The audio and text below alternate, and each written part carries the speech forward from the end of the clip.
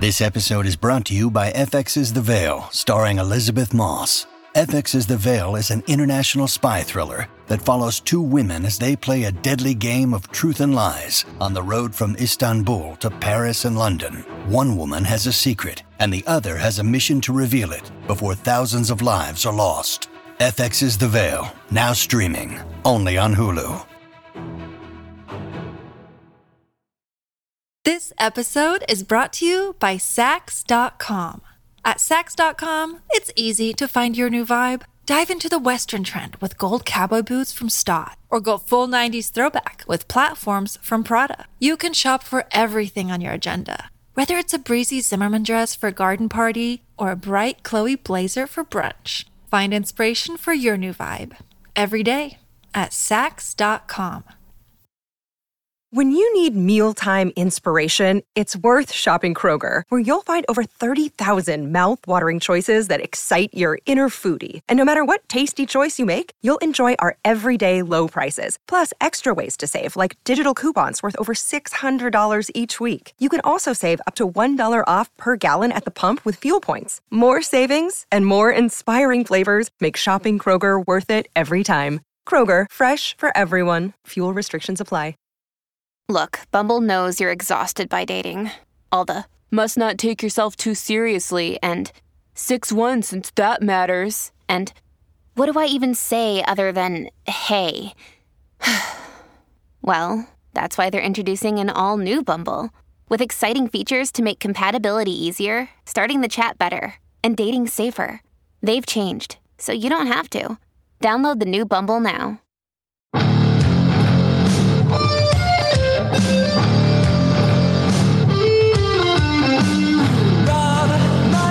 Jessica Lee is the only new show that's on TV. Phil Kogan is the aftermath, so watch out, boys, baby, dance. That's right. Coverage of Tough as Nails Season 4 here on Rob Has a Podcast. Hi, everybody. Mike Bloom here, part of this savage crew to unearth another episode of Tough as Nails Season 4. I Look Like Curious George is the title. And of course, I am joined by somebody who has her own experiences with a Curious George, not the titular one, Jessica Lees. Jess, how are you? I'm doing great, Mike. I pre-hammered all my nails, so I'm ready to just get in there and go to work. Is that the equivalent to that one Renap listener that called out Rob for having quote unquote pre-written bits? Is that like the podcasting version of pre-nailing your boards while you're building a play box? I mean, possibly, yes, but I want to make it clear that and I'm sure nobody would ever accuse me of pre-writing my bits, because I don't sound nearly as polished as Rob does in these moments. Well, we mention Rob, of course, the usual crew boss behind our coverage of Tough as Nails, who has clocked out at the moment, but he is still going to work in a very different way. Of course, we are recording this on Thursday morning, in which case Rob this week has undertaken quite a Herculean effort when it comes to the world of podcasting. The Traitors has dropped its US version, all 10 episodes all at once over on Peacock. And so Rob and Puya Zambakili are truly putting in the work, valiantly covering it by watching an episode, then immediately podcasting about it, etc., etc. Probably as physically taxing as, bringing back 40 trees. So we give a lot of heart and wellness to these two guys as they undertake this endeavor for the next 48 hours. But of course, that means that Rob will not be here for our coverage. Just who should be the crew boss between us? Who's going to step up in this moment of need? Well, Mike, I feel like you have a lot of experience in this arena, and I think you're ready. I think you've been looking for a chance to prove yourself. Yeah, I mean, I'll admit, I have been talking and I feel like nobody's been listening, though maybe that's just been the comment section firing off against me. But I've got a lot of experience hosting podcasts, and I think that really applies to this task of hosting a podcast. Wait, what? Can you run that by me again? I wasn't listening. All right, well, let's get into episode 3 of Tough as Nails, which had us going from, the browns and grays of the construction pit to the greens and perhaps the grays of the skies, the rainy skies, as it were, of the arboretums. We are going green in this episode of Tough as Nails, exploring the plant nursery and everything therein.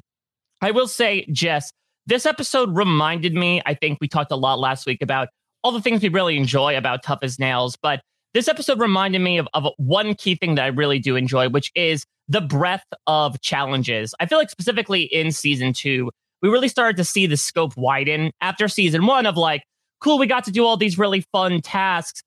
Do we keep doing these same tasks or do we explore beyond? I feel like Tough as Nails has done a really admirable job of exploring a lot of areas that deal with your layman, right? With your working man and working women outside of what you think of construction workers, cement mixers, masons, et cetera, et cetera. And this is a very key example of that. I never would have thought we would go to a plant nursery and do a bunch of gardening tasks therein. But I think it's a really good reminder of how Tough as Nails is willing to explore so many different vocations, not only to give the contestants and the viewers something new to do, but I think also to expose the audience to perhaps, the people that work behind the scenes of the things we take for granted.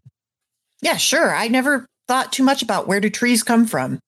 And now I have my answer. And I think it's really fun to see, like, this is what a job in this field would entail. And I think maybe somebody out there who's thinking about pursuing some kind of career in a more blue collar field might look at this and say, hey, you get to be outside. And I mean, you weren't in the best weather there, but it's Southern California. Like, they basically lost they lost a game with very long odds that day. Most of the time you're out in the bright sunlight, you get to be around trees. It's fulfilling work, I think. And it looked like they were having a lot of fun. Some of the tasks that they are assigned on Tough as Nails don't look as much fun as this. Yeah, it's an interesting perspective to explore. Of course, it is timely in a manner of speaking in that, of course, now we're dealing with this very rainy weather in the California coast in a week where they have also dealt with a lot of weather and flooding. So it ends up timing out really oddly, but let's get right into it. Let's start with the damn van, because I'm curious, Jess. Obviously, after a bit of a kerfuffle last week and a lack of communication, Savage Crew, in true Savage Crew style, is going to say, like, we got our bickering out of the way. Now we're ready to sort of put our heads down, work better as a team. Obviously, that's going to play out here.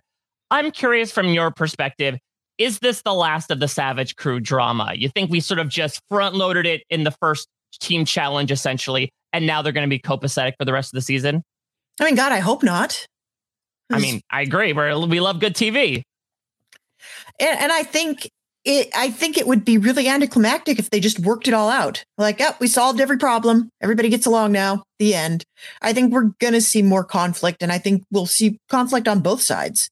I hope we do, because damn van bickering is what makes Tough as Nails go round.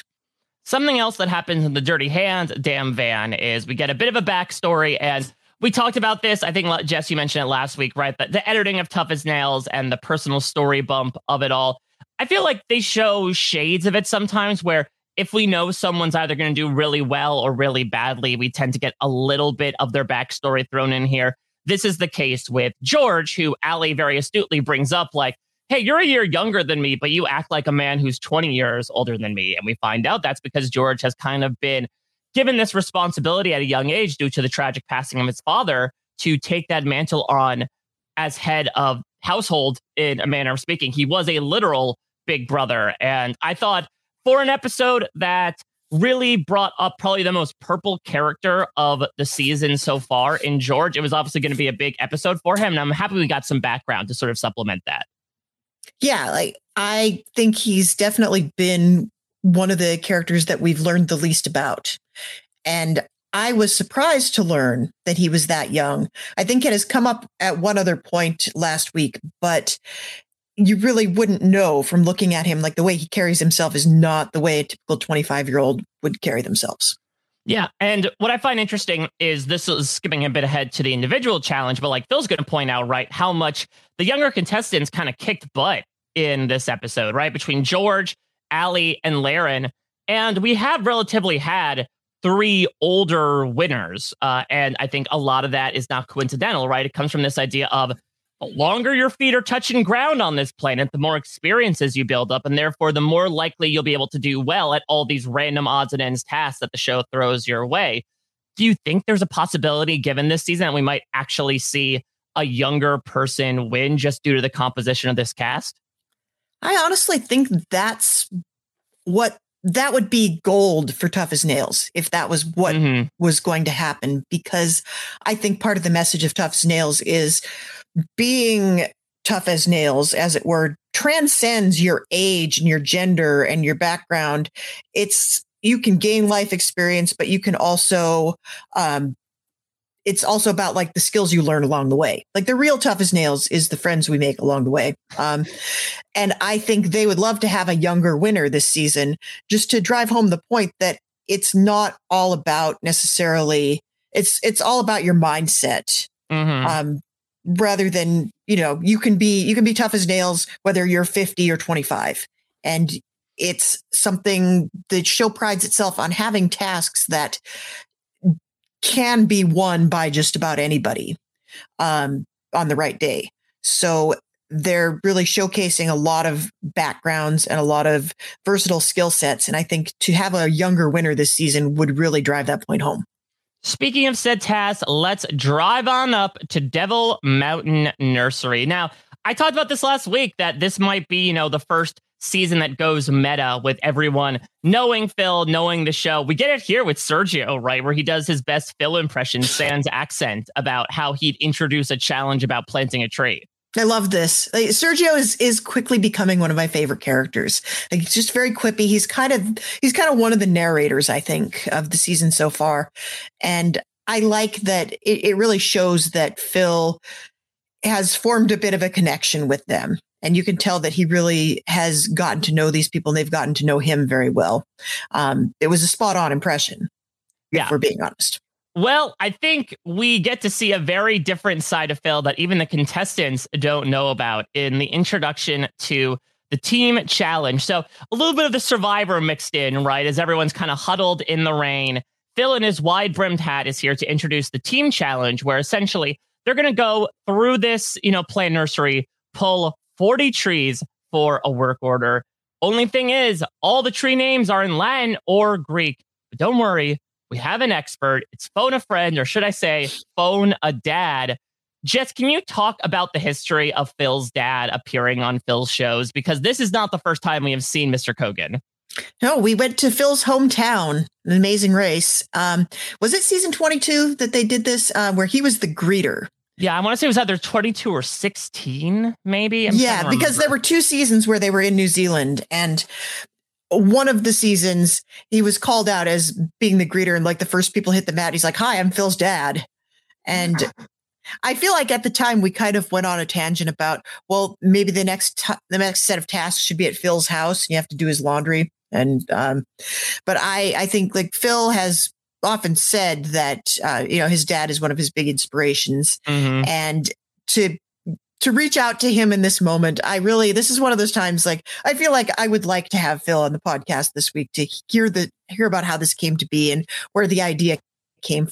Although I'll be honest, if my son ever hosts a reality show and he wants me to film a setup for a task, I would not want him to insinuate that like trees are growing out of the ground in the time it takes me to explain this thing. Yeah, and I was gonna say, like Phil did him dirty, bad. And they did him dirty hands. I think they really gave him the dodo edit, and I'm sure Phil's dad took it in stride. I will also just do a quick fact check. It was apparently leg 4 of season 13 of the Amazing Race. Sure, was the "Hi, I'm Phil's dad." But yeah, initially I thought it was just gonna be like fun and cheeky. I love the lower third that was like John Kogan, our agronomist, aka Phil's dad. And then they like make him seem like he's Ben Stein from Ferris Bueller's Day Off, of just like going on and on about these trees. I do find it interesting from like a sound perspective, right? Because not only was it coming from a phone, but it was also like raining cats and dogs. Do you think the contestants were actually hearing what John Kogan was doing going through everything? Do we think it was like just something they said, react to? Were they playing it over loudspeakers or something?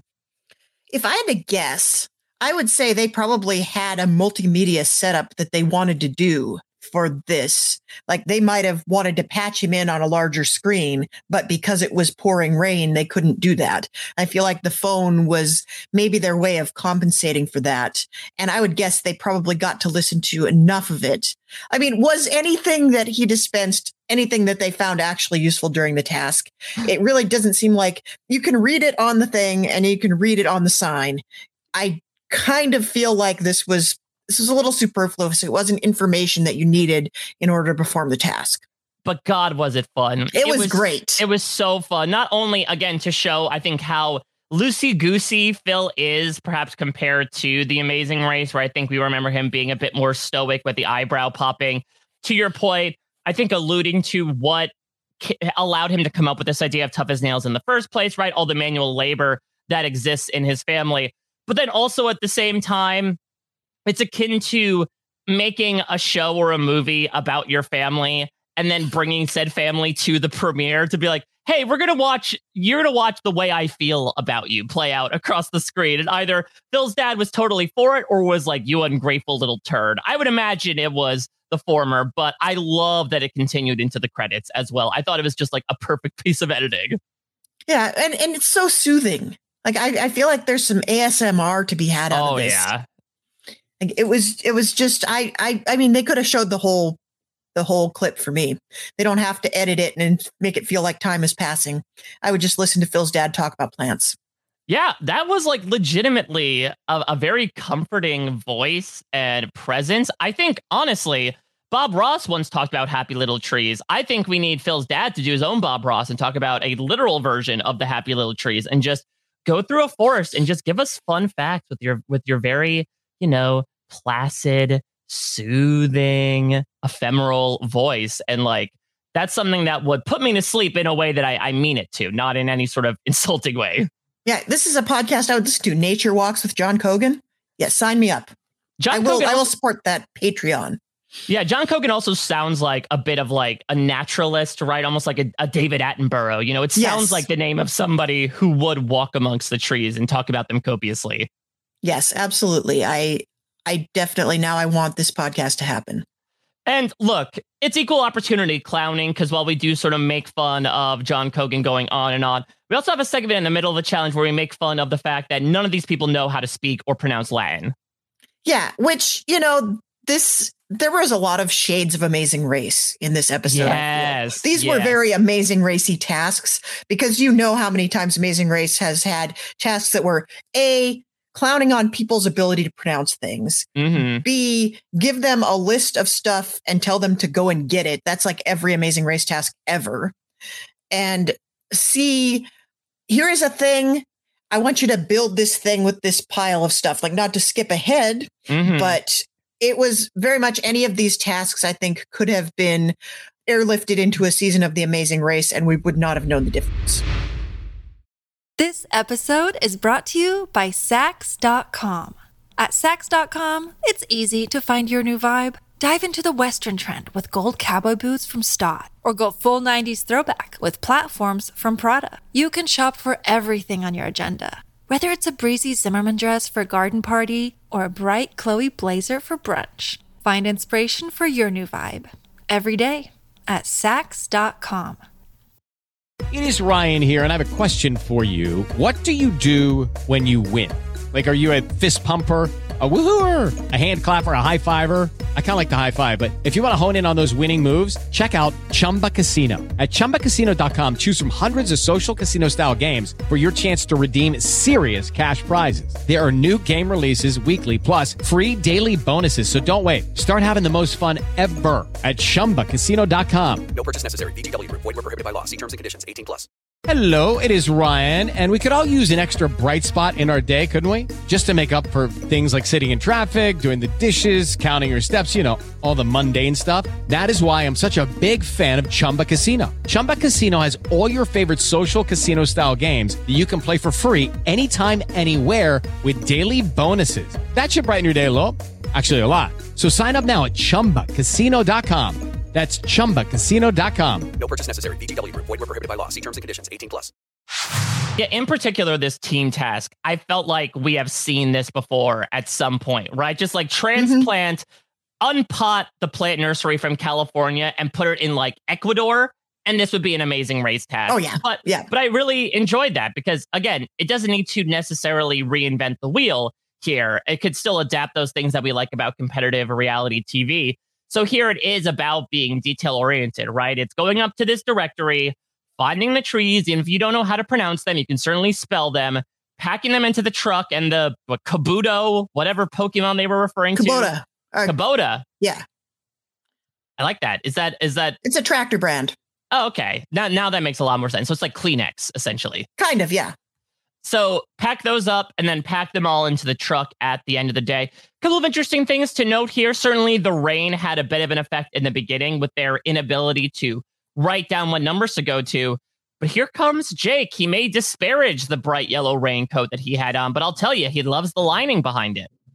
Yeah, this was a good moment for Jake. I mean, Phil alluded to this at the start of the season. He mentioned to us this leg in particular. Why am I calling it a leg? This is not the Amazing Race. This episode in particular, these tasks in the middle of this rainstorm was a particular highlight of the season. And I see what he was talking about, because it did add an extra layer of difficulty, but also I think this is the most at ease I've ever seen people in the rain. Maybe I'm just used to people suffering on Survivor. Right. And they did have those wonderful Carhartt rain gear. I know, things. shades of Survivor Borneo when they got to wear those yellow raincoats throughout. Yeah, no kidding. Although I have to say, they might have been a little disappointed that they didn't have orange raincoats. The Savage Crew had to wear the yellow.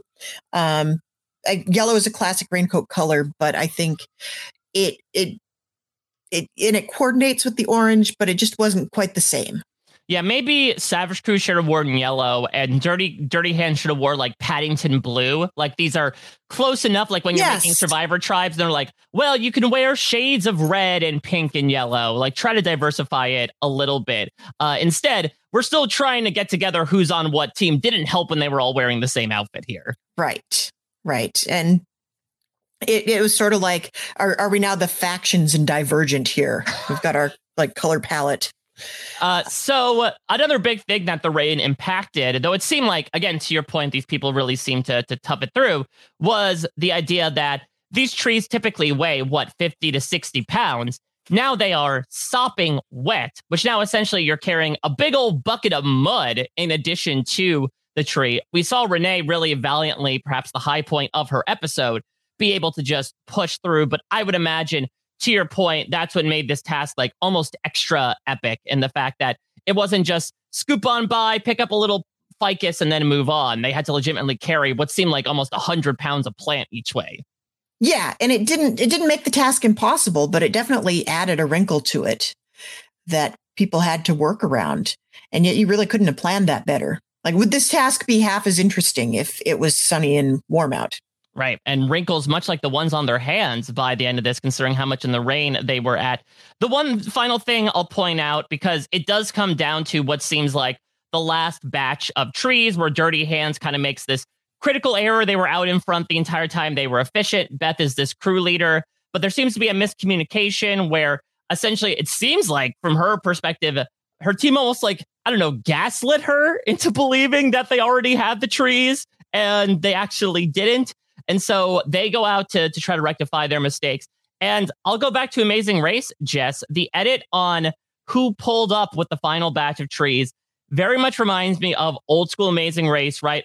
Two teams are racing to the mat, and we get the first person perspective of approaching the mat to see Phil and the greeter, where we don't know who it is until we get that wide shot. And I feel like we got that here, right? With Phil and Aaron, I think the judge was waiting around the corner for that truck to pull through. Yeah, we definitely got it here. And similarly to Amazing Race, I don't think it was that close, but they edited it to make you think it was. Any thoughts about the Savage Crew win here, or the I guess maybe even more so the Dirty Hands loss due to just the one mistake that Beth made? Well, it's something we see over and over on Tough as Nails. And I have to wonder, is there something that future teams could do to prepare for this? But I would say like 3/4 of task losses come down to communication.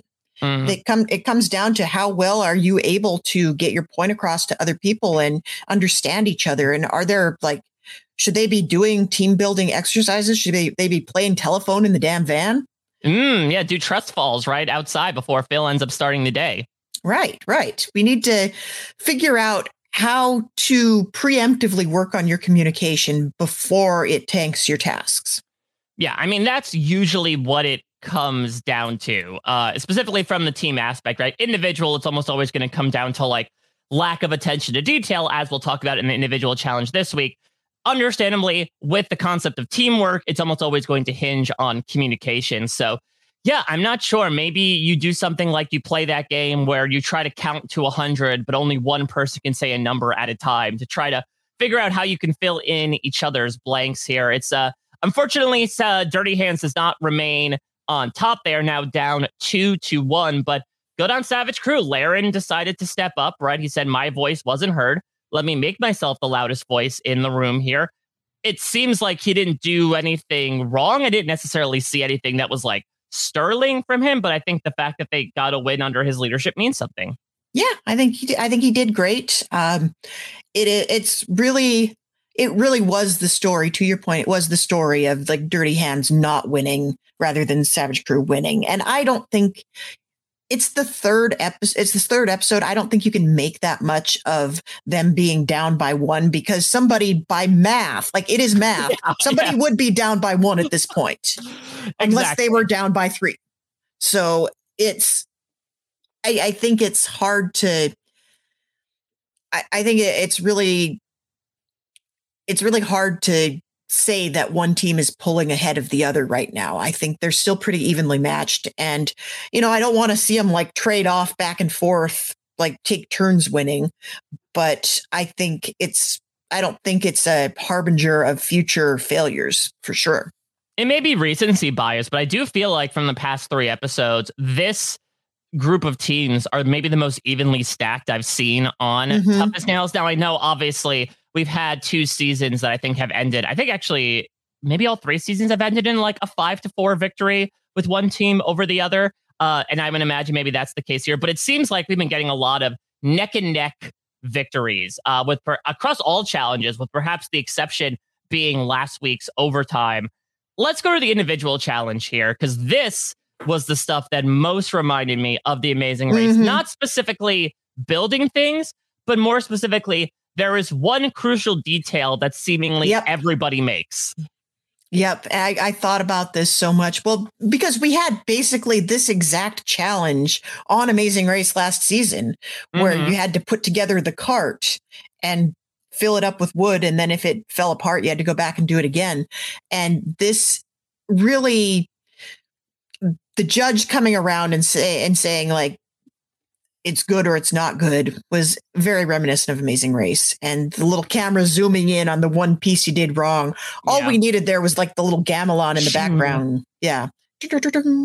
Yeah, exactly. So the individual challenge this time is to move a magnolia from a 15-gallon bucket into a planter, the planter that you have to build itself. And so really the narrative of this challenge seems to be people are getting off to a hot start, right? Sergio, obviously, with his carpentry experience, feels like he has this in the bag. Laura is making a good decision from Sanithia's perspective of pre-nailing all her wood, but everyone seems to get held up at the corners. There seems to be this one detail where there are essentially 2 slats on each corner, one that has notches, one that does not. And it seems like just the vast majority of the time, the mistake that was being made was that people essentially flip-flopped them. It didn't affect the banding they were doing at all, but essentially it made sure that it was not picture perfect to the example. Right. And the band would get misaligned if it didn't have the notches in exactly the places it needed to be. Like that's a longevity thing, I would guess, knowing absolutely nothing about building planters. But I liked that there were many steps to this task, and that it wasn't just a building. It was also, there was some manual labor involved. You had to get dirt, you had to repot the plant, and then you had to spray paint the stencil on there. It was a lot of steps, and the end product looked like something that maybe the tree nursery could actually use.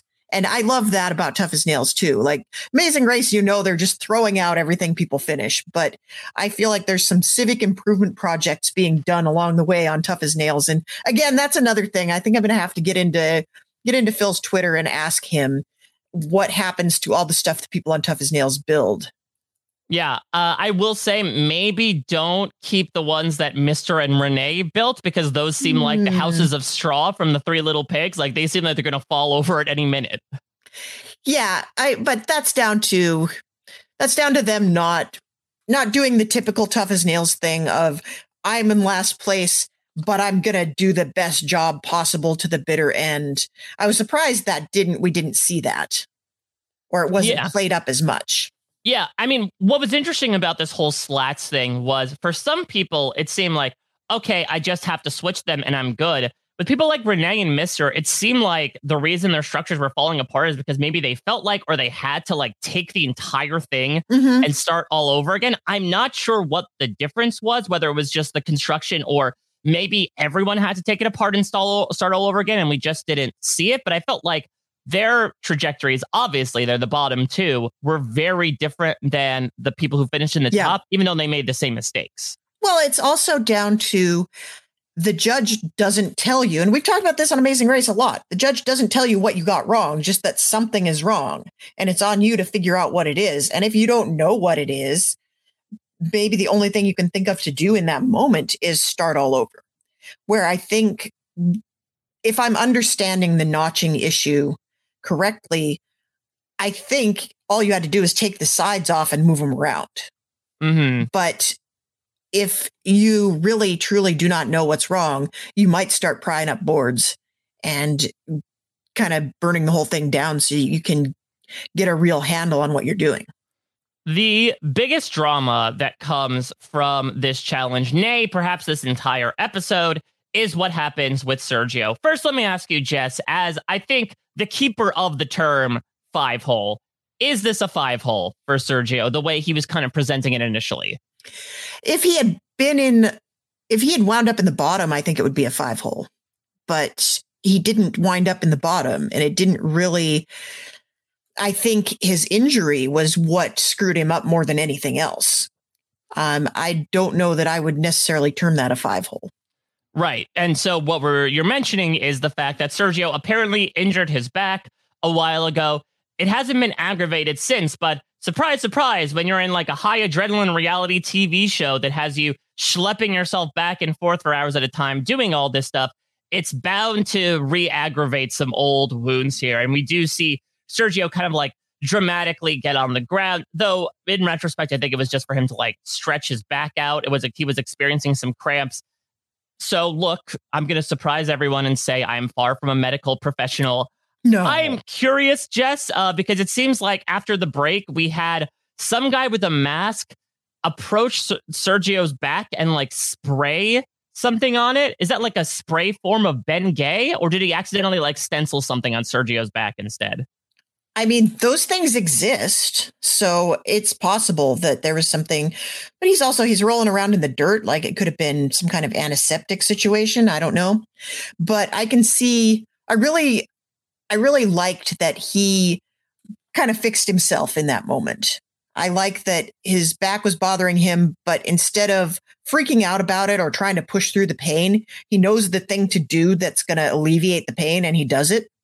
So I thought that was great. I have no idea what was being sprayed there, but there are some like topical, like tiger balm situations that you might want to do. And overseas, you can get like a topical Advil. That's a thing. Like we don't have that in the States, but in Europe, it's everywhere. So it's probably some sort of like just muscle relaxing, pain relieving thing. Yeah, I know that it obviously had to be used, but I found it funny that we had this entire episode being like, aren't trees great? Also, here comes this aerosol spray that we're just going to copiously spray on his back and into the ozone layer. Right. Well, they're also using spray paint. True. It's just, CFCs all the way down. I feel like I also like that they're not making him run on the injury. Like they're going to treat him on the spot and not have it tank his entire game. Because I think like Survivor, that sort of thing, if you injure yourself in the middle of the course, they're just going to tell you to either rub some dirt on it or they're going to pull you out of it. And in this one, it's like, you'll do a thing. If you were on the job and this happened, this is what you would do. And then you would keep going. And I appreciated the realism of that.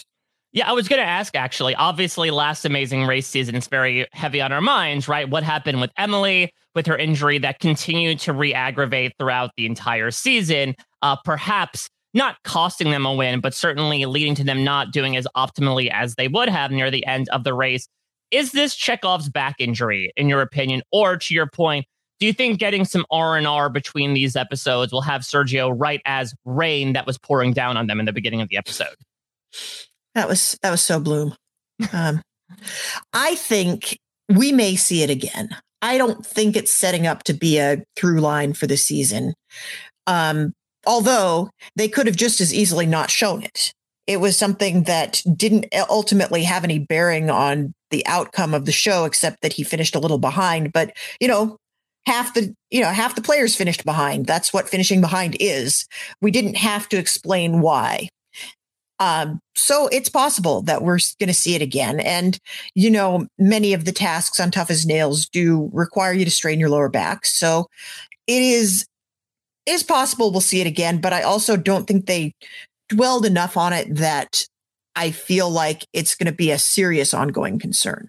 Yeah, it really reminded me of last season, and people can fact check me on this because obviously I didn't study it as closely because we weren't covering it. But I remember there was an individual task where they were like picking cilantro, I want to say. And I think Alfie, who was sort of the Sergio type, like older man, wise beyond his years, had a lower back injury aggravated. And like he had his own moment, right, where he was like laying on the ground trying to get through it. And I don't think anything really came of that, though I think he didn't last that long in the individual game. So we'll see. Next episode, it looks like we're doing stuff with cars. If that involves a lot of like crouching or working underneath things, that might have his injury get more aggravated sooner rather than later.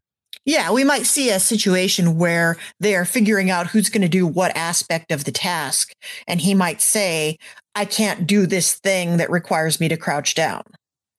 So that may influence how they attack a task in the future.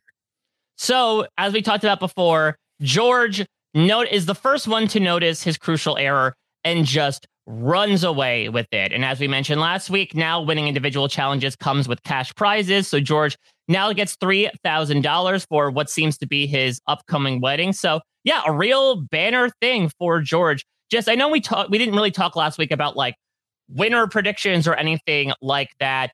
Now that George, I think, has kind of caught up to everyone else in terms of the edit, do you think he is a front runner to win? I don't necessarily see that. I mean, I think as much as we talk about like the younger contestant having a victory would be a really cool story for the season, I don't know that I necessarily like his winner chances any more than I did before. But I think he's not out of it. I think it improved his chances for sure. But I just want to say again how much I love that they're getting a prize on top of that for winning the individual competition, because, the giving you a game advantage was always so hard to explain. And it was always so uneven and you never knew what you were going to get. So I like this for the show. It's not that much, like it's a drop in the bucket considering the budget of a TV show.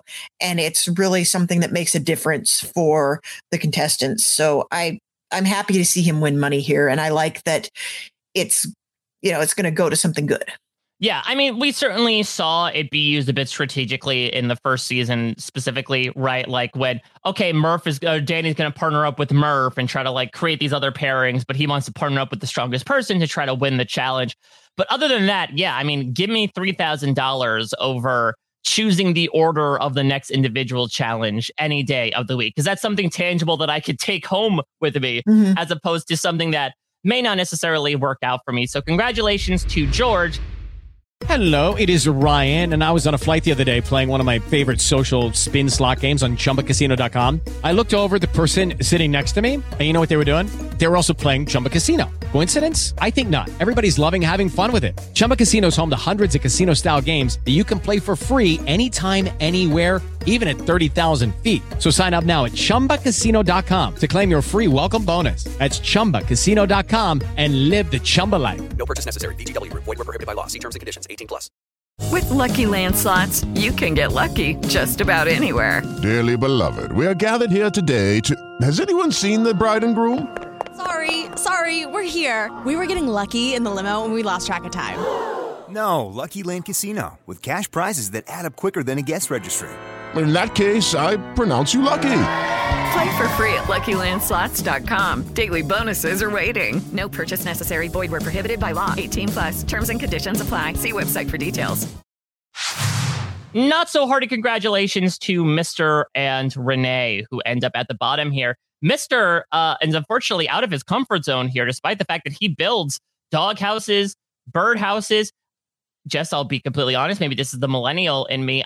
I didn't actually know that people were still buying and building dog houses and bird houses in 2023. I thought that was a thing you did in Boy Scouts and then never again. Yeah, I thought that was a thing that came from the era of Snoopy and Woodstock, who would probably live in said doghouse and birdhouse. I mean, I've seen dog houses and birdhouses, but I've not heard of anybody having that as a hobby. It was more so this is a one-time craft project you do, and the reason people have birdhouse outside their home is because their kid made it for them in shop class. So yeah, that was interesting. I guess you still need them. The dogs and birds need homes. I think dogs now, you don't keep them outside overnight, so they don't need houses as much, but birds certainly still do. Yeah. I don't know. I've just found that interesting as well. It was interesting. I don't know. Yeah, Mr. Perhaps removed from time here. He's certainly not building plant houses anytime soon after what ended up happening. I think what did he say after the challenge? He's like, my planter fell apart and then so did I. Yes. I thought that was pretty good. He's kind of dry. I like Mr.'s delivery on things. He's very cold, if you will, as is appropriate for Mr. Frost. Yes. Well, let's go into overtime here. It is Mr. versus Renee. And in this case, they have to, it's sort of a combination, actually, I feel like, of the team challenge and the individual challenge. Maybe it's just because there's not that much to do at the plant nursery besides those two things. Go find some trees, bring them back, repot them, place them on the truck, drive off into the sunset. You're golden. Yeah, and I don't even think it didn't seem like the finding aspect of it was that complicated either. It looked like, here are your trees. And it didn't seem to matter what order you did them in, or nobody got the wrong one. It was pretty much, I think it was just sort of trying to do that thing that they used to do with the Survivor Final Four challenge, where it's like, you're going to do this piece of this task and this piece of this task. So yeah, I didn't hate this. I like the soil machine. I thought, yeah, that's pretty cool, because if you're looking to work at a tree nursery and the blocker for you is the fact that you have to shovel stuff into wheelbarrows all the time, like, look, they got a machine for that. It's not so bad. Yeah, I really liked it because I was hoping that someone would get so out of control that we get like a Lucy at the chocolate factory situation, but they're just holding on to plants and trying to shovel all the dirt into their shirt to try to prevent it from overloading everything. Yeah, just get buried under a giant mound of soil. Yeah, So, I mean, Renee, I think here, if we're going with like why X lost, I think it was sort of death by 1,000 cuts, where, you know, she does end up getting, I think, one of the 24 trees wrong. Oh, little Ollie was the thing to do her in. Then she is able to catch up, right, by doing this interesting strategy of like, I don't need to put the plant down and then put the dirt down. I'm just going to put a little bit of dirt down, put the plant on top, and then put more dirt on top, like you're buttering popcorn at the movies. The problem was, I think at one point, the butter got a little too much out of control and she was overfilling things. Then there was something that Allie pointed out where like she was supposed to stack 4 across and instead she stacked 3 across, so she couldn't fit everything at the end of the day. All that is to say, it's fairly neck and neck at the end. It comes down to literally the last plant, but I pretty much thought Mr. had it in the bag once we started seeing these small mistakes from Renee. Yeah, it didn't seem like we were seeing much of what Mr. was doing. He was just kind of steadily working. And that's never a good sign if you're not that person who's steadily working. Right. And so Renee becomes the second eliminated here. It's interesting. You know, our first two boots are one of the younger contestants and one of the older contestants. True to what you say about like, listen, you can have the most experience in the world or the least. You could be the strongest person in the world or not. Sometimes you just don't have your day. And I think, unfortunately, this was not Renee's day. Yeah, I think just a combination of things. And you can't really point to one specific thing, which I think that's the way I'd want to go out of a show. I don't want to point to one specific thing for the rest of my life. Yeah. Like if she doesn't want to plant any trees for a while, I'm going to understand it. But there's not like, she's not going to have strangers on the street running up to her and being like, how dare you not get the Ollie correct? Yeah, exactly. Are you going to name your fourth child Ollie after this? I don't think so. Mr. Speaking of family has an interesting comment after winning this challenge. Phil asks Mr. What's on the line for you? Mr. Frost replies, a legacy, and claims, though sort of walks it back saying, okay, this is only in my head. But he says, if I don't win, my family won't look at me the same way again. Very much Derek X vibes, Jess. Yeah, very much. I hope he can go home after this. I think I didn't love the way this was structured here, where we spent so much time on the winner when somebody is clocking out of the game at this point. And it was just like, I don't know. I felt a little bad for Renee in this moment where we're going to celebrate the triumph of the person that was responsible for getting you out of the game. And it's not really in the spirit of Tough as Nails, I guess. I mean, could it be going off of how Sunithia reacted last week that at this point in Tough as Nails, where the formula is a bit known, where Sergio can predict Phil's opening lines for the episode, that they're just not really concentrating on the elimination because the person's still going to be around for the team challenges? I think so. I think that's definitely, they don't want to treat them like they died, like they sometimes do on other shows. I can see that. Like, she's still around. She's still going to be cheering people on. And we're going to get Renee's commentary on the next individual challenge, which should be entertaining. Yeah, it's interesting that Phil explicitly, and this has certainly happened in the past, right? Especially this is how I think he fell in love with Roofer Lee, was constantly turning to him as a co-commentator. But like Phil explicitly said to Sunithia, yeah, like, you better be ready because I'm going to come to you for sound bites throughout this. So, you know, get your cheerleading routine ready. Yeah, she came prepared. She was ready. And I think Renee will be a perfect member of the cheer squad in that regard. You know, she has those bright colors to her and the bright personality to match. So I think we're 2 for 2 in a good peanut gallery moving forward. Yeah, I like this addition to the peanut gallery, even if I am sad for Renee for having to leave the individual competition. Speaking of the peanut gallery, they're going to be rooting on the remaining 10 contestants as next week, again, perhaps showing two sides of a very different coin. We go from loving the earth and planting trees to pouring copious amounts of oil all over a V8 engine, as we are getting our hands dirty in a very different way. Next episode, we're going mechanical. We're going inside the garage. Jess, any predictions or thoughts about us pivoting very hard to the automotive industry? Well, what auto part is Phil going to hold up and say, who knows what this is? Which I feel like that might be the most iconic Tough as Nails moment to date.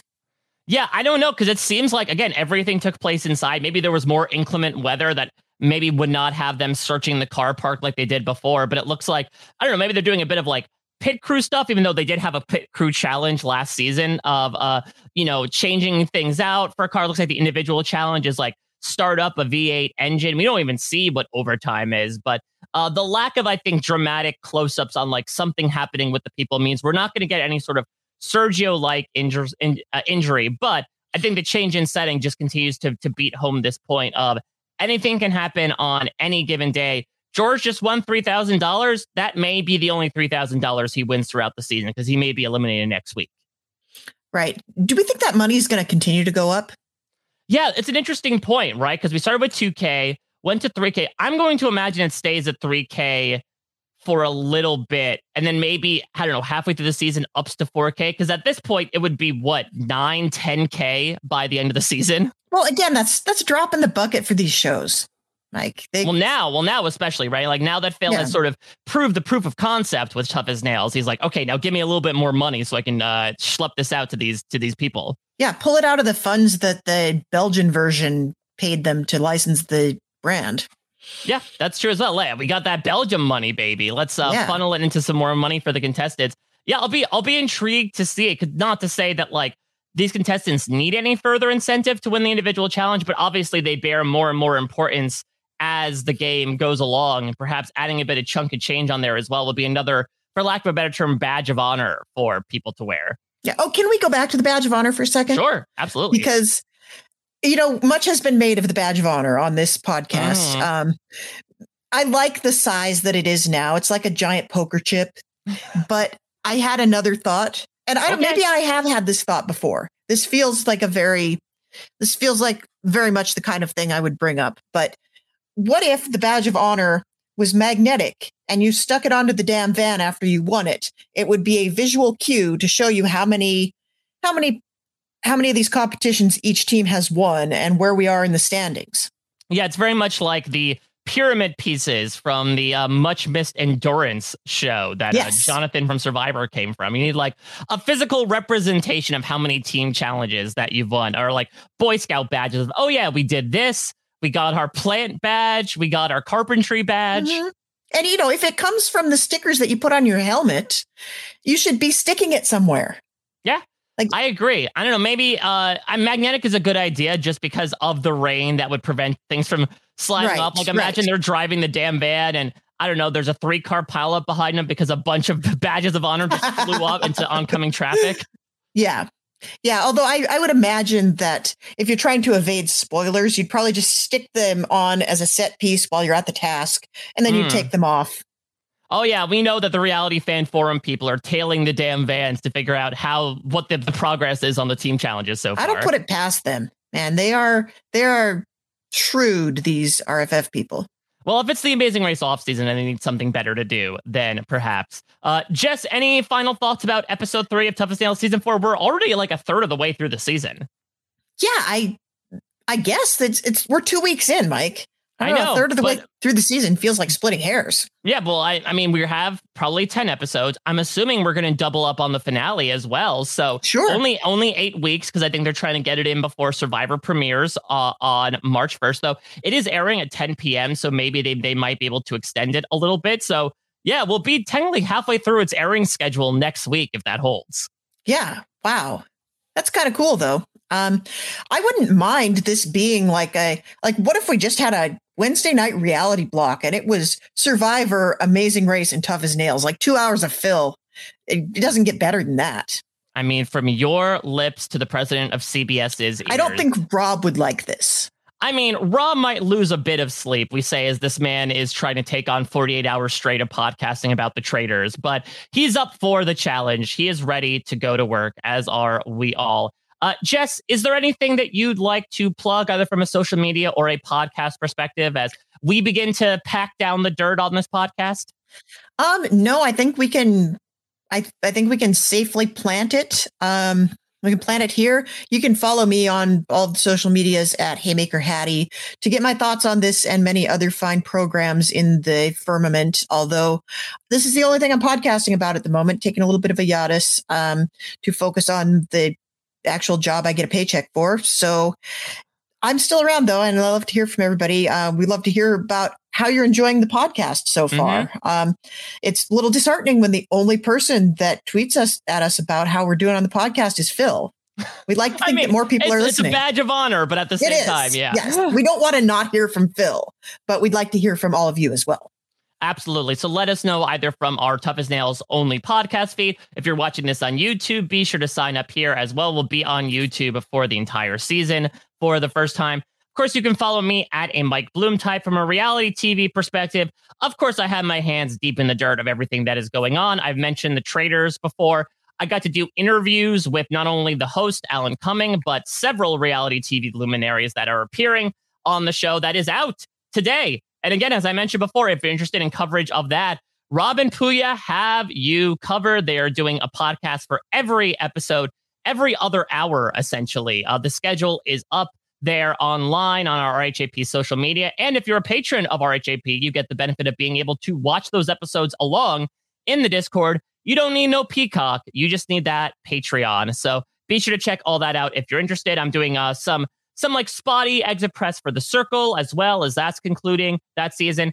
I'm getting together with Shade and Gus to do some Australian Survivor heroes versus villains cast assessments. We did the heroes last week, doing the villains this week. That was a lot of fun. A lot of malarkey went down, and assumingly a lot more will too.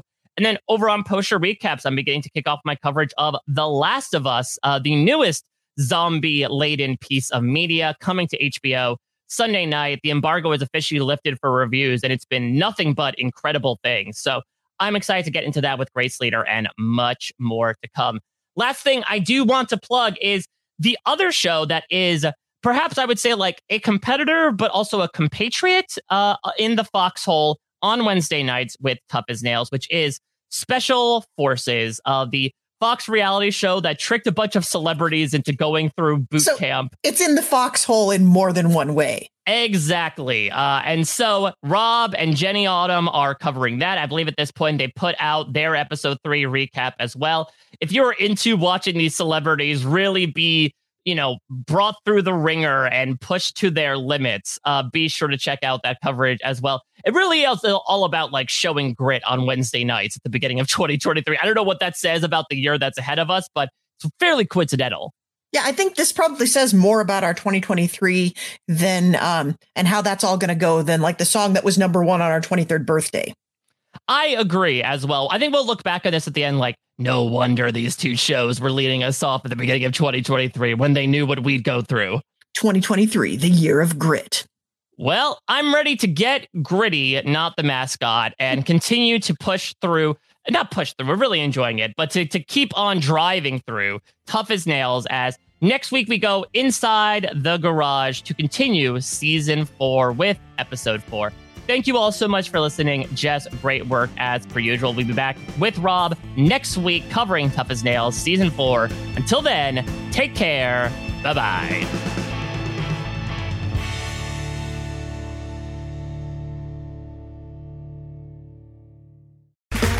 Okay, round 2. Name something that's not boring. A laundry? Ooh, a book club. Computer solitaire, huh? Ah, sorry, we were looking for Chumba Casino. That's right, ChumbaCasino.com has over 100 casino-style games. Join today and play for free for your chance to redeem some serious prizes. ChumbaCasino.com. No purchase necessary. Void where prohibited by law. 18+ terms and conditions apply. See website for details.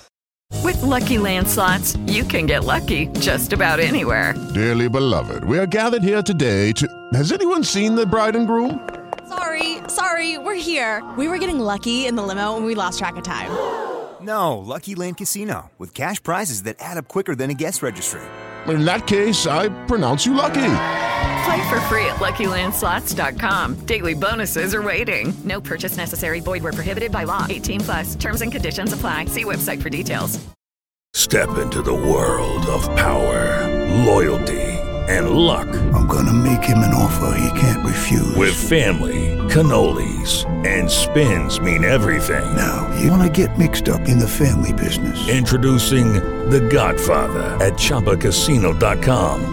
Test your luck in the shadowy world of The Godfather slot. Someday, I will call upon you to do a service for me. Play The Godfather, now at ChumbaCasino.com. Welcome to the family. No purchase necessary. VGW Group. Void where prohibited by law. 18+. Terms and conditions apply. Hey guys, it is Ryan. I'm not sure if you know this about me, but I'm a bit of a fun fanatic when I can. I like to work, but I like fun too. It's a thing. And now the truth is out there. I can tell you about my favorite place to have fun. Chumba Casino. They have hundreds of social casino style games to choose from with new games released each week. You can play for free anytime, anywhere. And each day brings a new chance to collect daily bonuses. So join me in the fun. Sign up now at ChumbaCasino.com. No purchase necessary. VGW Group. Void where prohibited by law. See terms and conditions. 18+. With Lucky Land Slots, you can get lucky just about anywhere. Dearly beloved, we are gathered here today to... Has anyone seen the bride and groom? Sorry, we're here. We were getting lucky in the limo and we lost track of time. No, Lucky Land Casino, with cash prizes that add up quicker than a guest registry. In that case, I pronounce you lucky. Play for free at LuckyLandSlots.com. Daily bonuses are waiting. No purchase necessary. Void where prohibited by law. 18+. Terms and conditions apply. See website for details.